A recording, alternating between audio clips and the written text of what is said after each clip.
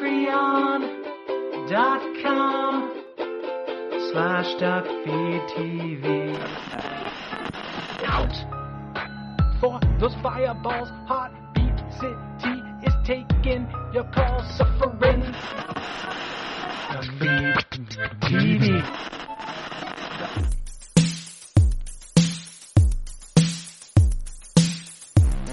And now, from WDFD The Duck, it's Heartbeat City with Cozy Snugglefield. 'Cause somebody out there feels lonely, and we're here to help.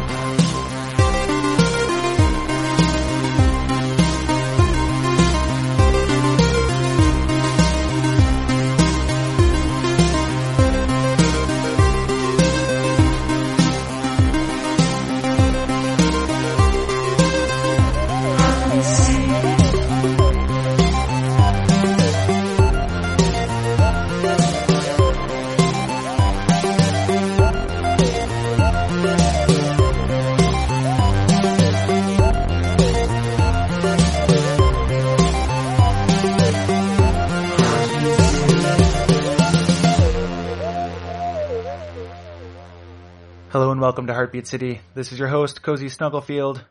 We're taking your calls, healing your hearts. Here in the city, I'm joined by Madeline Alfight, a sex educator and activist from Portland, Oregon. Madeline, how are you?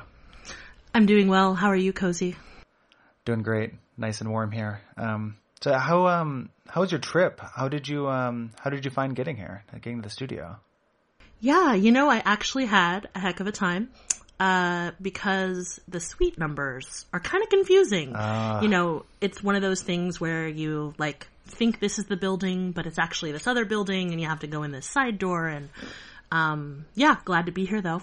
We worked really hard to get Suite 69, and the landlord did not like it, but I think it was worth it in the end. Oh, the payoff is definitely worth it. Absolutely. Go ahead and we got our first question here. This is a letter that we received. I'll go ahead and read here. Dear Cozy and guest, how do you find romantic partners outside of your office if you work a lot? Are there particular online dating sites or apps that you think seem work better than others? Finally, does dating/finding people to date become more or less difficult as you get out of your 20s? Cheers. And this is signed, Looking for a Partner in a Cornfield. Madeline, what are your thoughts? Yeah, so I am actually a big fan of online dating. I have been for a long time, since the days when you would lie about meeting someone online. That's how long I've been doing online dating and enjoying it. So I actually think it's a great tool and resource. I don't think there's anything wrong with it. I think it's a great way to meet people. As a busy person myself, I love that my online dating profile is out mixing and mingling while I am doing other fulfilling things. Multitasking. Yes, exactly. Finding romance and saving the world. Mm-hmm. I think you and I both use OkCupid. I would really recommend that one over any of the others. I've tried Bumble. Have you tried Bumble before? I have tried Bumble before. And it doesn't, to me, and this could be, could not be universal, but to me it did not feel appreciably different, at least as a guy, to Tinder, on my experience. And that is specifically, with how I was using it, which was to find dates with the eventual idea of a relationship for something more than a hookup, I guess. Mm-hmm. So it's possible that, in terms of hookups, it's pretty different. For those people who don't know, Tinder is the primary swipe-based dating app where you mostly just get a couple of sentences and pictures. Bumble, the difference is that as a man, you go through and you choose who you like, and then you cannot message them until the woman likes you back. It is kind of a lady-forward version of the app, but didn't have an appreciably different experience with it personally. Mm-hmm. Yeah, I thought that Bumble was basically like OkCupid, except I had to do more work, and I wasn't in favor of that, so I stopped using it.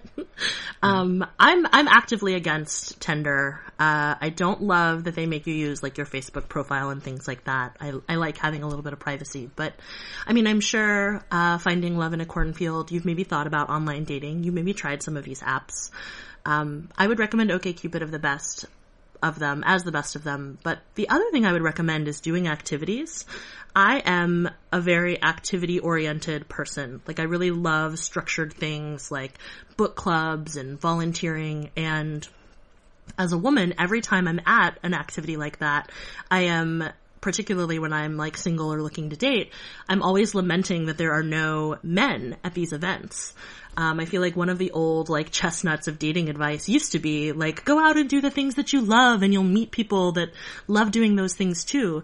But it seems like it's only ever other women who are doing these things. So if you are a heterosexual man, like going to do activities, being in meetups, being where your people are, like I imagine as long as they're not too like masculine focused, you're going to find women and people there, particularly if you do some of the things that lean towards more feminine interests, like volunteering or book clubs, things like that. I, like I said, I have always lamented that there are not more men there that I could be, like, meeting, in addition to doing a fun thing that I love. Because apparently I'm all about multitasking. I can never just, like, date. I need to have something else. Even when you're at that activity, and even if there were men there, then your profile would still be doing work. So you'd be triple tasking. Yeah.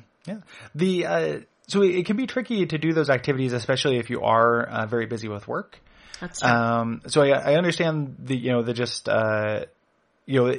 that downtime is part of work. So don't make, finding a date a second job.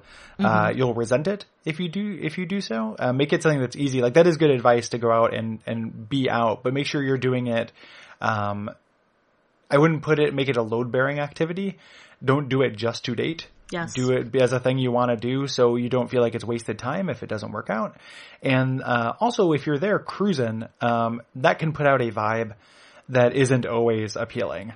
Like that appeals to some people, but I think that there's a way that I think that can be off-putting, especially if you're not actually interested. So if you go to this thing and you're just like, I'm here to meet women, that can be part of a goal. It shouldn't be an entire goal.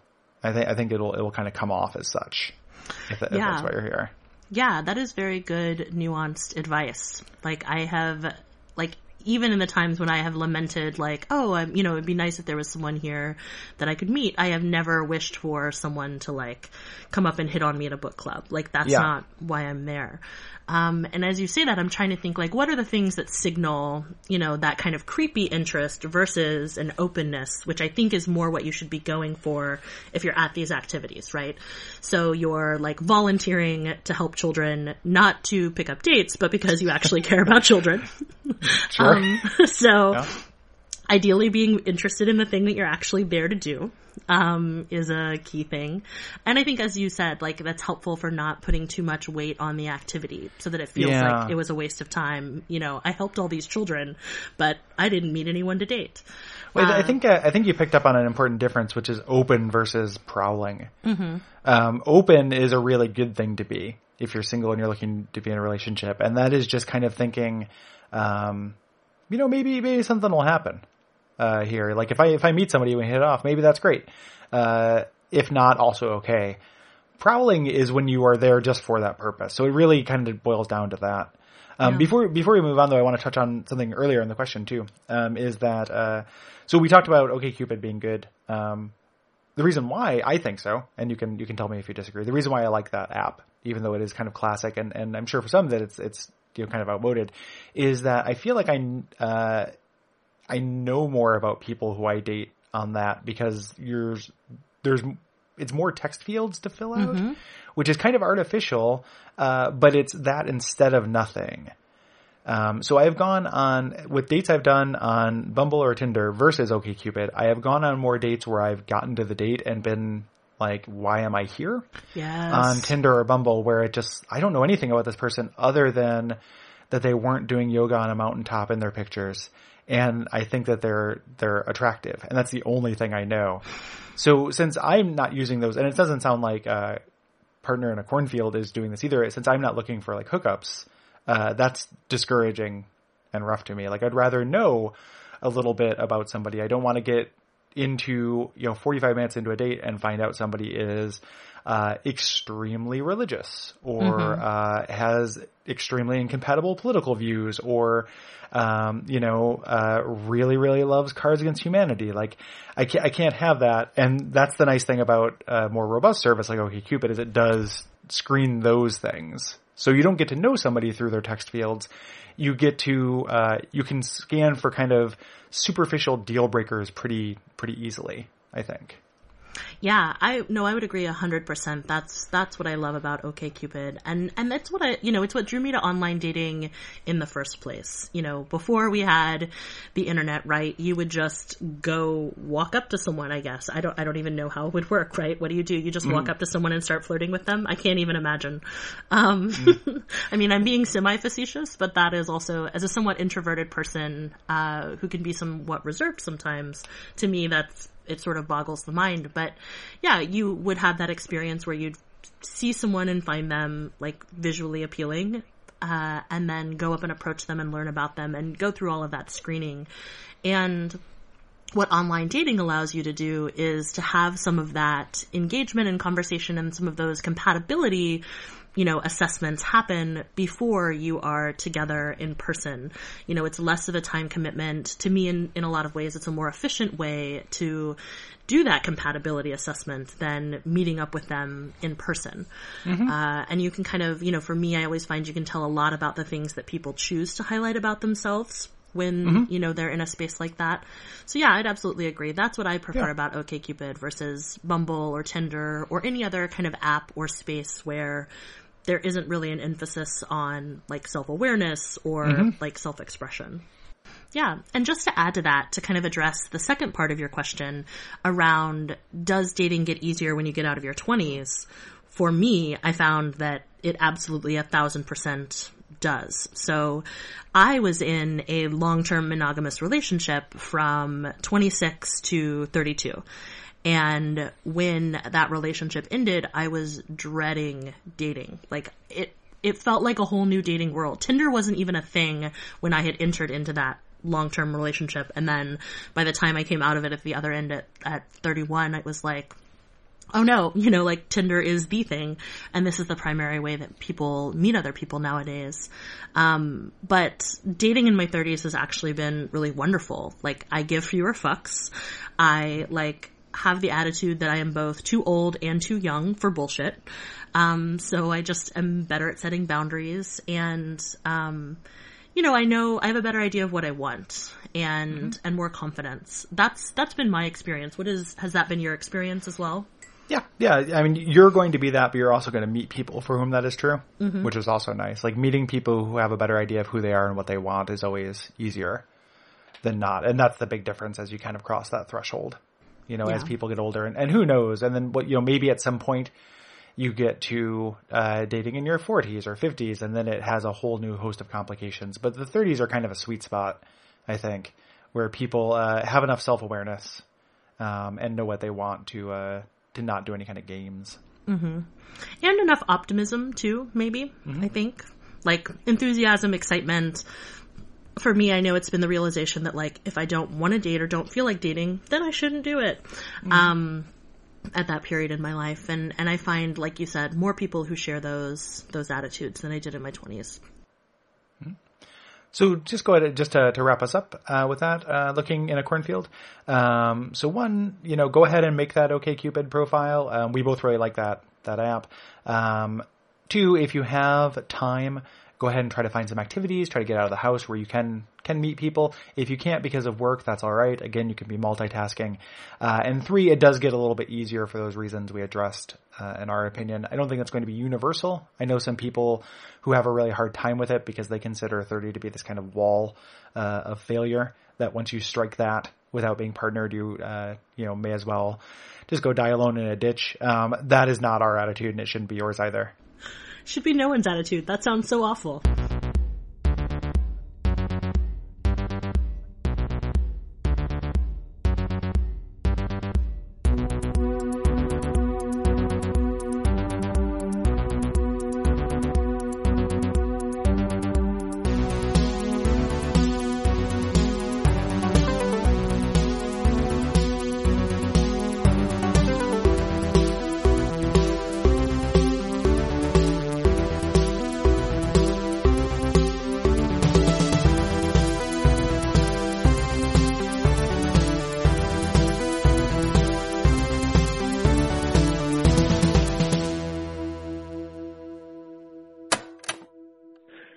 was a pretty great voicemail answering machine there, Gary. This is Forrest from Charlotte, North Carolina. I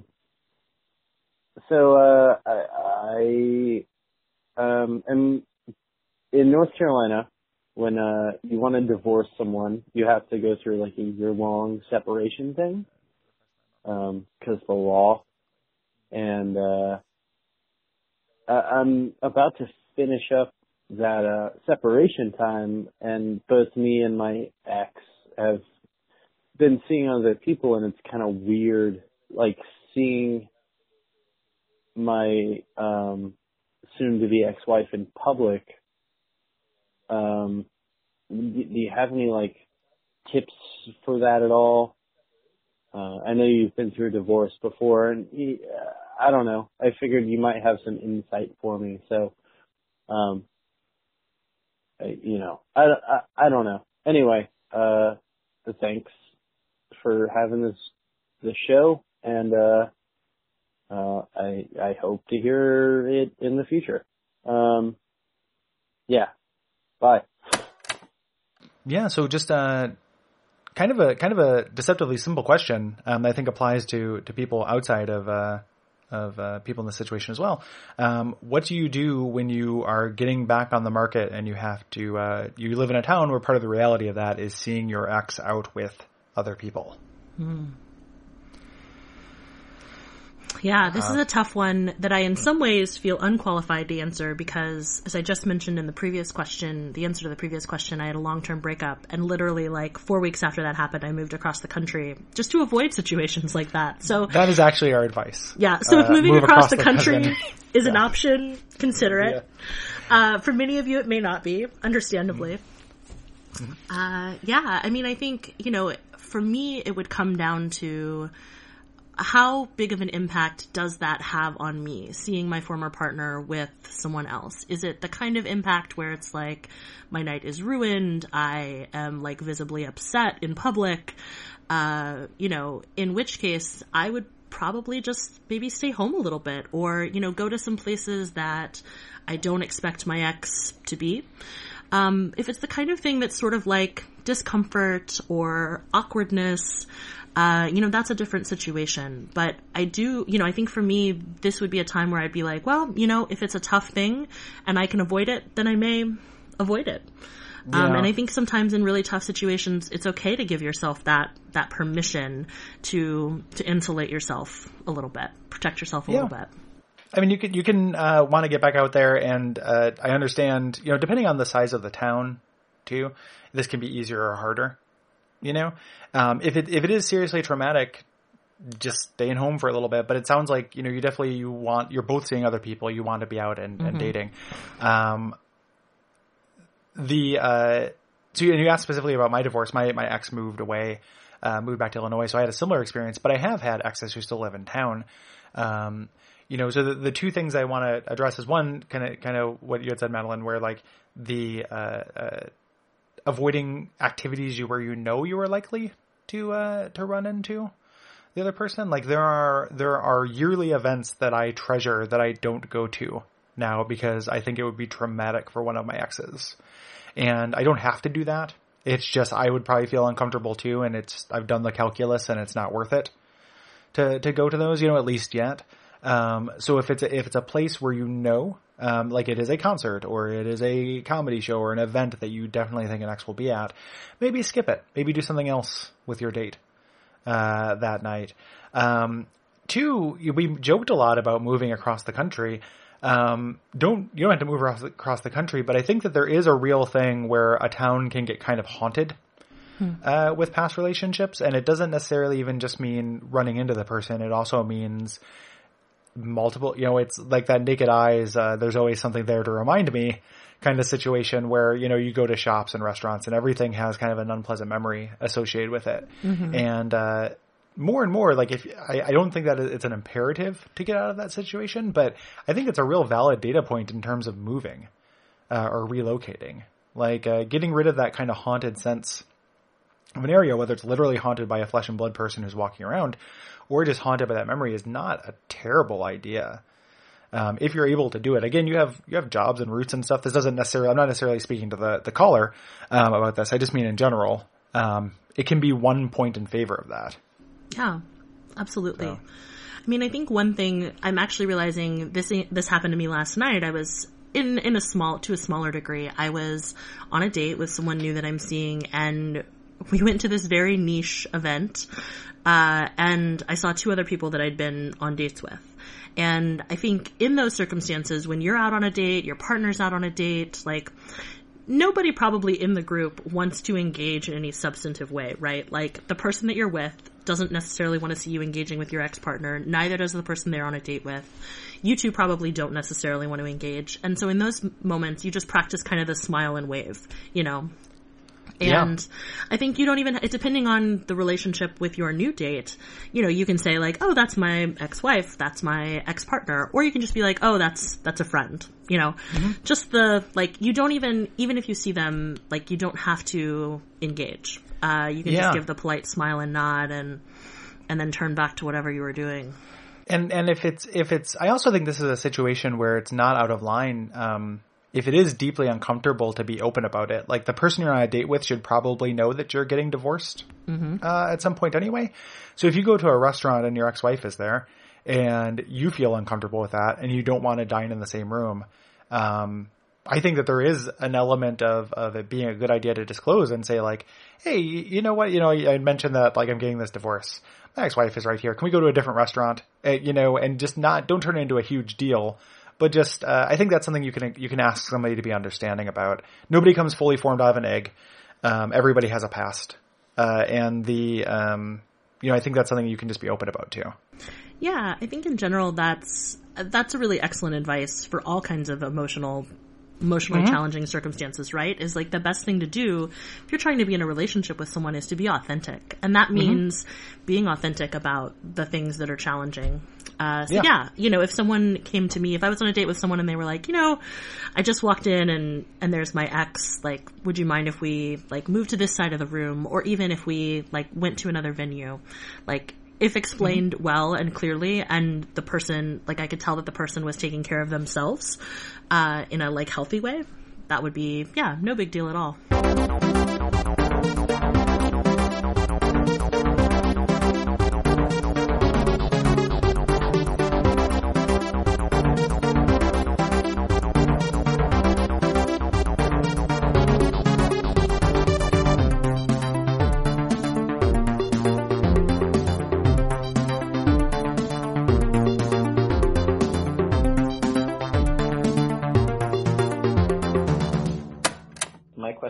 Is that I have discovered through my current partnership that I have a lot of codependent tendencies.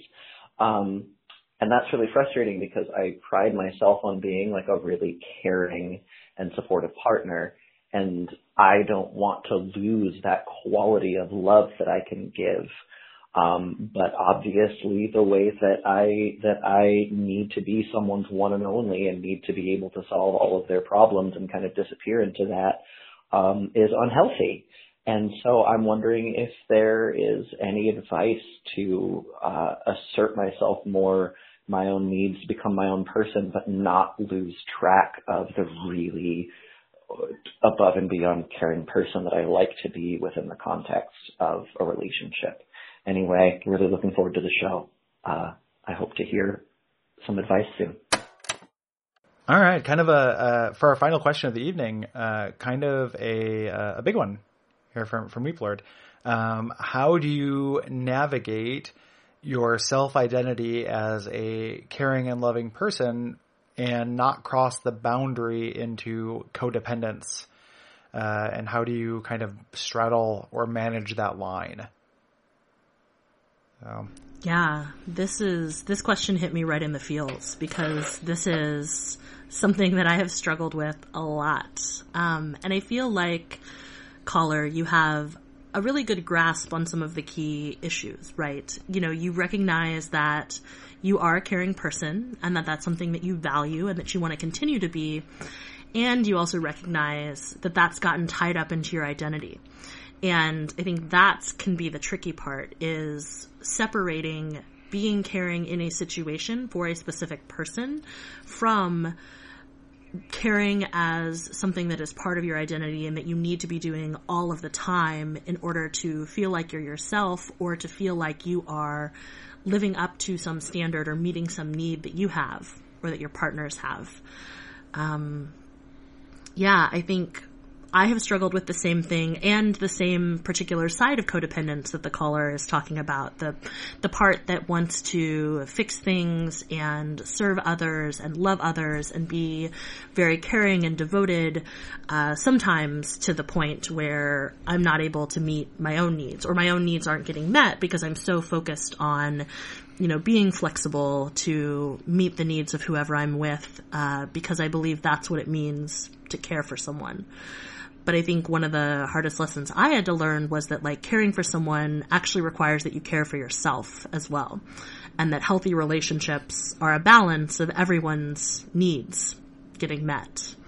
Yeah, the part that sticks out to that, or sticks out in that to me, is, so I try to think of, and possibly just because I'm, a leftist scum, but think of a lot of things. Like, one of the most beautiful kind of ideas to me is that idea of communism where it's like from each according to their means and to each according to their needs. And I think that's kind of a model that a relationship can operate under as well.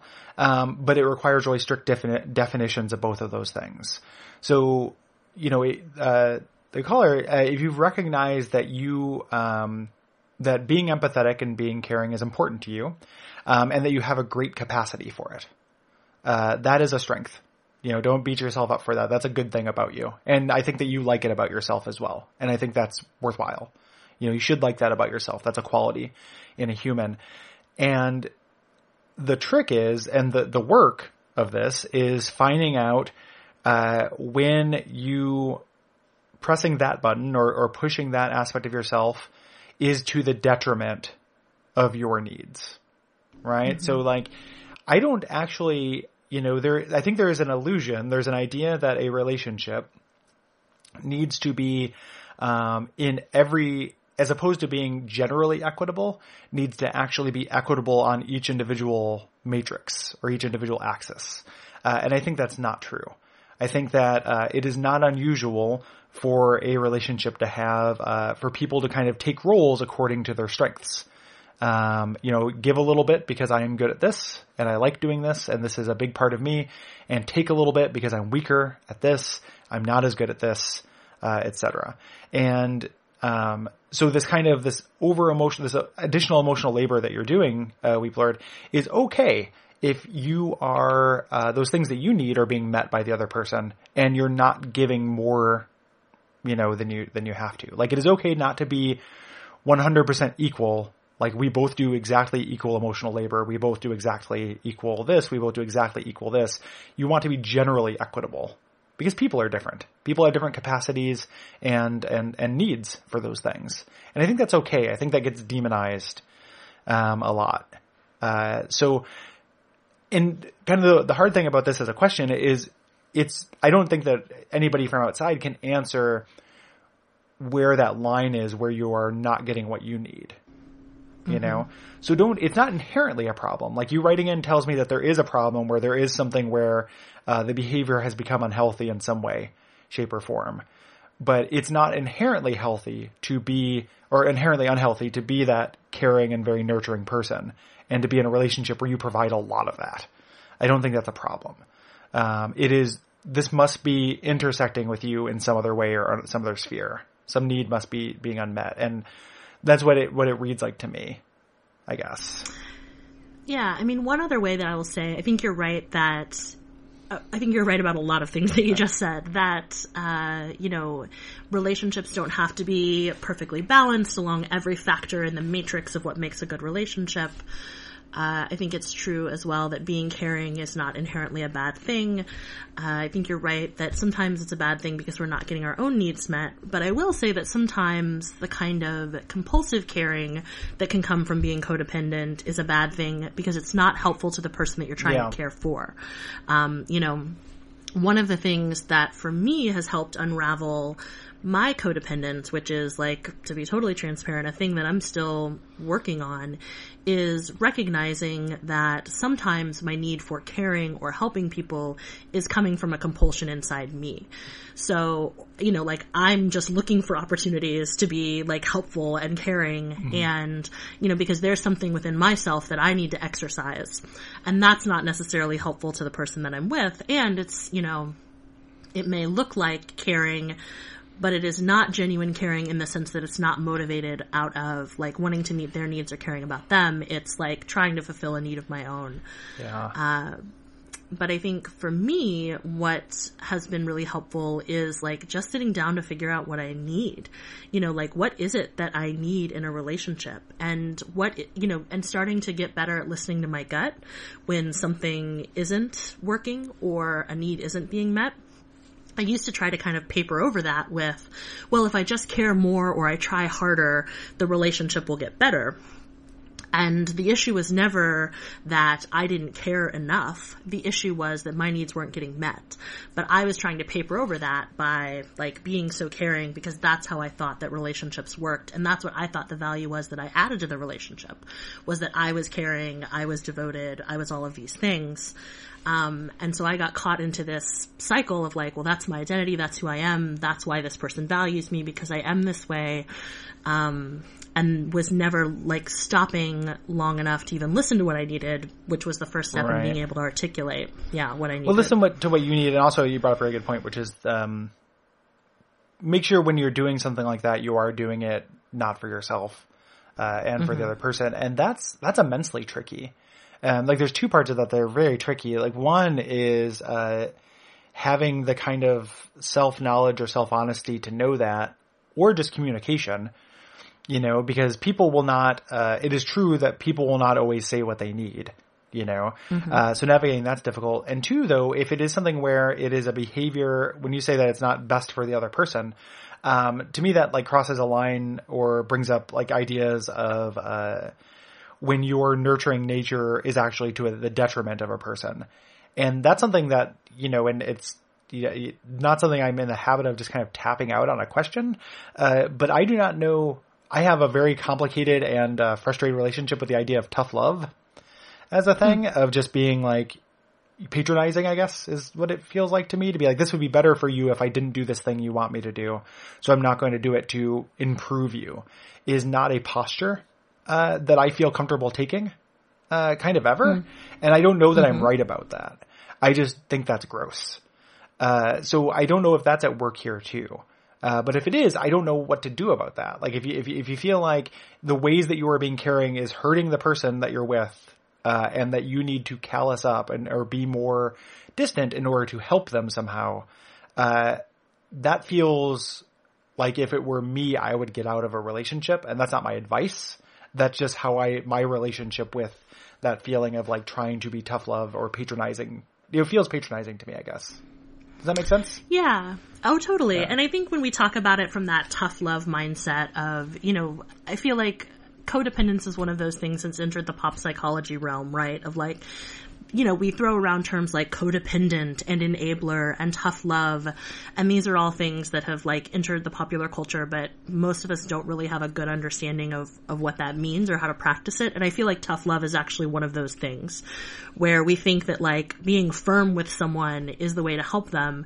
And in some ways, yes, like having firm boundaries is helpful for you and the person that you're engaging with. So, you know, in an addiction context, right, we might talk about enabling or tough love as, you know, if someone wants to like get high in front of you or like use some of your joint money to buy drugs, you would say like, I'm setting a boundary around that, and, you know, like I'm cutting you off financially. Right. And like, it's very rare that you get, sorry to cut you off. So that feels very open and shut, right? Because it is about something that's numerical. It's just a lot harder when it's about emotional energy. Like that makes that a much more complicated question than just, no, you can't use our joint savings account to go gambling, you know, which feels like that's quantifiable. And that's a little bit of a straw man, right? Because it's like, oh, well, clearly the right choice is do not give this person money to go buy drugs or gamble or do something that will be harmful to both you and them. But let's say we were to have an example like, someone wants, like your partner is really stressed at work and wants to spend hours every day talking about their work situation. And I don't mean just like a normal venting. I mean like from 6 a.m. or 6 p.m. when they get home to midnight when you fall asleep, they want to talk about what their work situation is. And so you may need to set a boundary around that and say, listen, I love you. I want to be supportive of you, but I only have the energy and the ability to talk about the work situation for an hour tonight. You know, can we do something else that will help you relax, et cetera, et cetera. So oftentimes what I've found is that boundary setting can be about, like, if there's a formula, it's like, I feel this way about you, and what I need is this, and like, proposal about how we could maybe both get our needs met. And I think for me, my tendency when I was kind of going through those codependent dynamics was to just be like, yes, whatever you want, whatever you need, I'm here. And then, you know, would be running myself into the ground with exhaustion and also not getting my needs met. Because if we're talking about what's going on with them from 6 p.m. until midnight, like there's no room for me to be having a bad day or a hard time or to have some of my emotional needs met. Right. Yeah. And it's also, I would say, not necessarily helping the person that you're listening to for them to vent, you know, in this hypothetical example from 6 p.m., you know, to midnight about their work situation. That sometimes, like, when you set that boundary, that's how it can be helpful to them, is in recognizing that, like, oh, I'm overutilizing my support resources. Like, something is happening that I need to adjust if my support resources aren't able to handle, you know, what's going on in my life. Absolutely. Yeah. So I don't know if we quite got to the core of it, but I think we circled around some things that are related to it. And hopefully that is helpful. It's complicated. Like that is a complicated issue. So that's a big one. There are lots of really great books about codependence, though. Lots of classics of the literature. There's lots of also great books you may want to check out around attachment styles, which is kind of related to codependence and how we engage with other people. I don't know if this is helpful to everyone, but I often find it helpful when I'm facing a challenge to know that I'm not the only one. And codependence is actually a really common dynamic that we get into. And it's also something that you can get out of with like work and intention and thought. And it sounds like this caller is willing to do that and wants to do that. Mm-hmm. We definitely wish you luck. Yes. That's about all the time we have for this episode of Heartbeat City. We will be back next time to answer your calls. I want to thank Madeline here for joining me. Thank you, Madeline. Thank you. It's been fun. Absolutely. And for everybody out there in Heartbeat City, until next time, keep on feeling.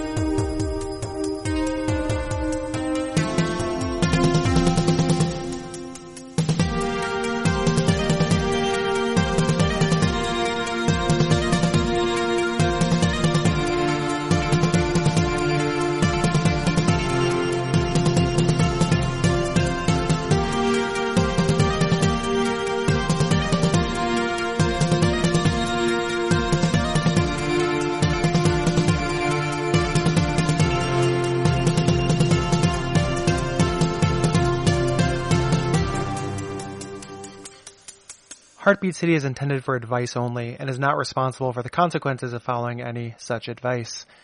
If you have questions for Heartbeat City, please call in at 502-69-HBEAT or write in at gary@duckfeed.tv. Heartbeat City is produced by Boxer Kwan and Bryce Salad. Thank you.